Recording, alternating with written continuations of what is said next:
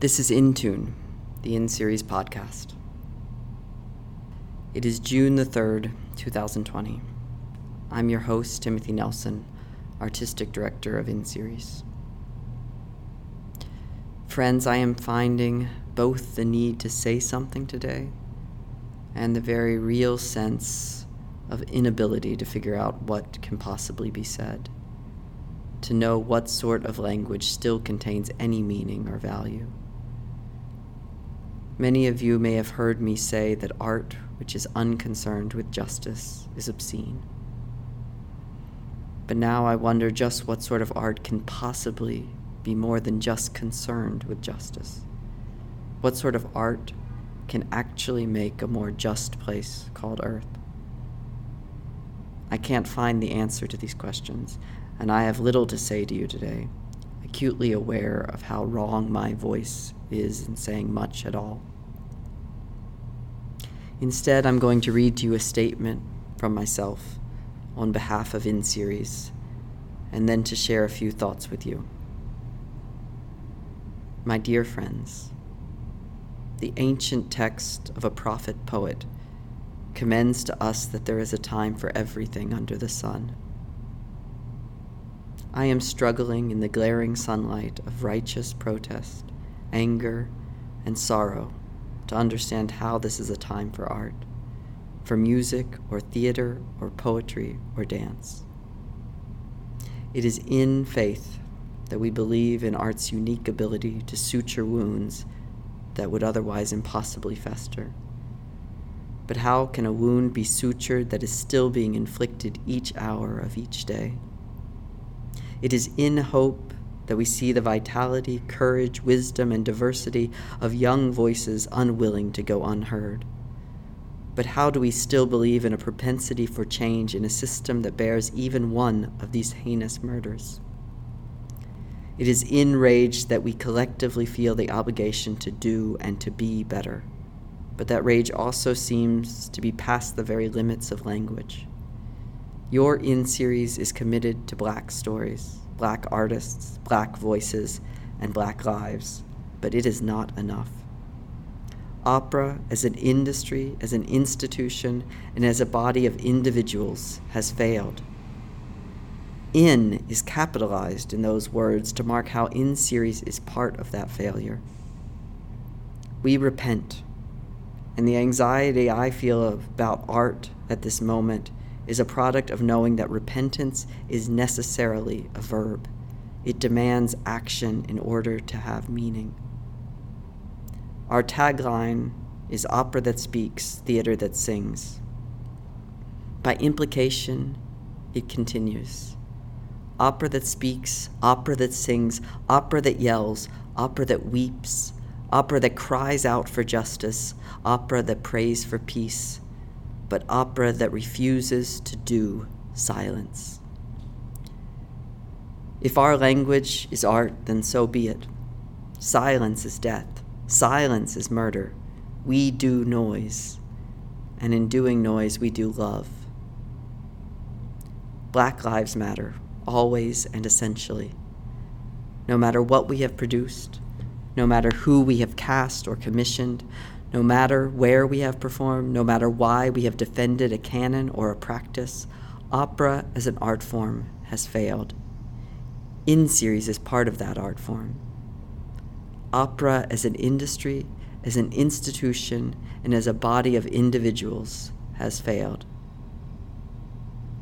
We repent. We can do better. We will do better. We can do justice. We will do justice. We can do love. We will do love. Black stories matter.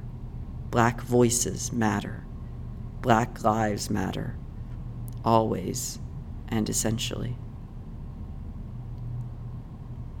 I'm sitting here talking to you from our offices at the Source Theater, looking out the windows onto 14th Street near the intersection with T Street in Washington, D.C.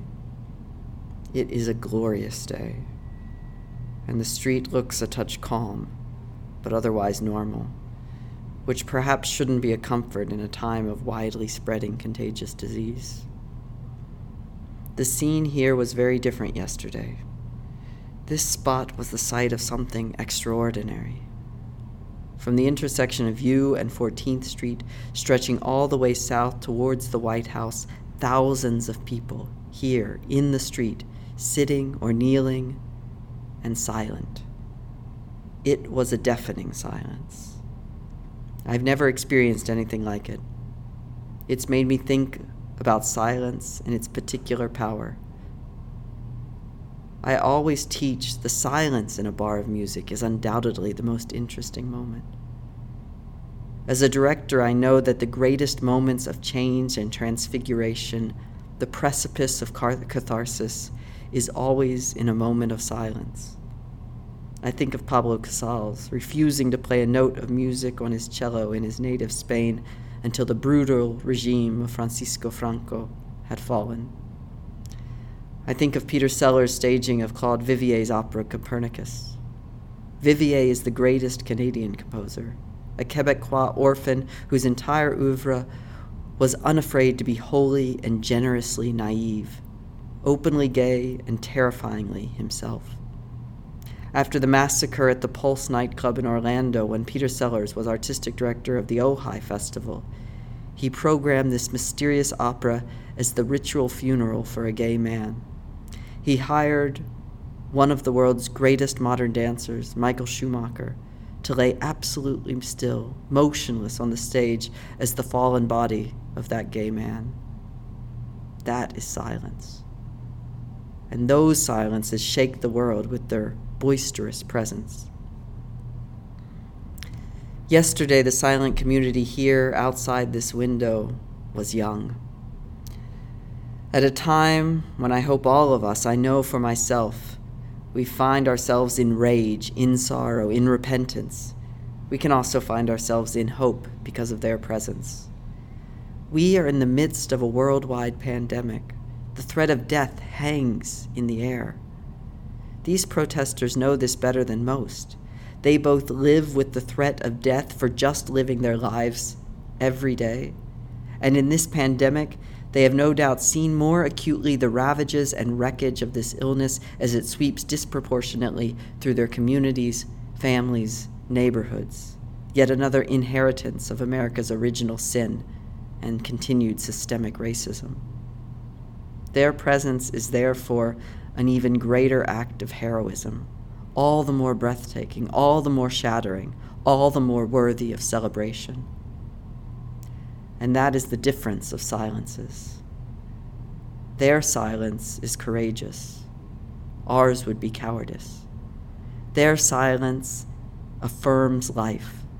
Our silence brings death that is really murder. Silence is complicity.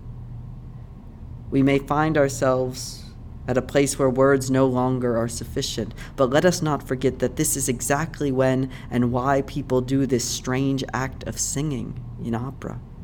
This is why music exists, to cry out when words fail. As we struggle to know what music to make, still we are certain of this: we must be a space for noise. Having spoken about Claude Vivier, I was going to end this podcast originally today by playing his masterpiece, Lonely Child, a heartbreaking expression of solitude, loneliness, and the search for safe home. And it is amazing, and you should give it a listen. But I'm very grateful to my friend and soon-to-be in-series artist, Brittany McNeil, for sharing this song with me instead, by Leslie Adams, to a text by James Weldon Johnson. Before playing a recording of that song by the wonderful baritone Kenneth Overton, I'm going to close out this podcast now and encourage you to go out the door, to go make noise. It matters. Friends, Rabindranath Tagore tells us that civility is the first work of art. Yes, make your lives civil, but make it an abundant, fierce, radical, defiant civility. Be well. and be safe.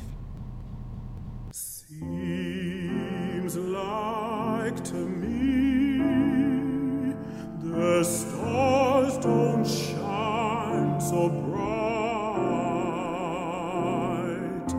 Seems like to me the sun done lost his light. Seems like to me there's nothing going right since you went away.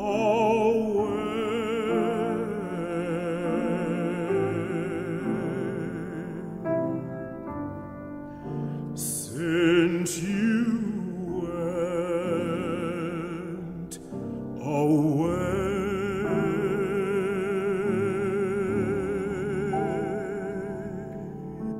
Seems like to me the sky ain't half so blue.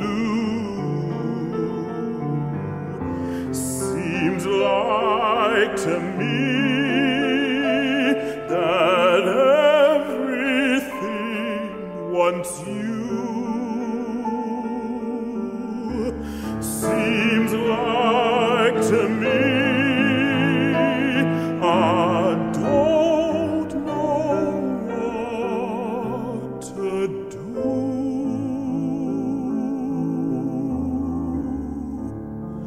Since you went away.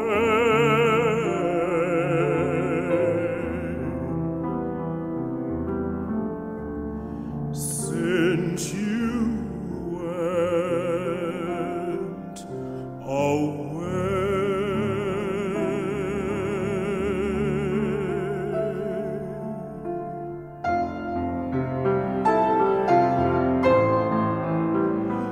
Oh, everything is wrong.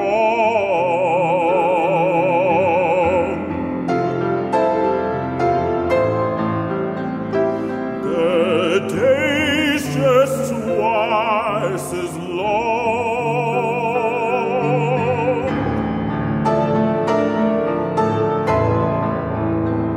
The birds forgot his song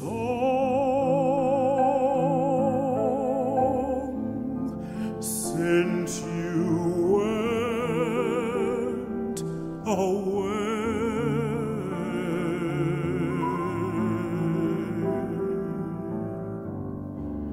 Since you went away.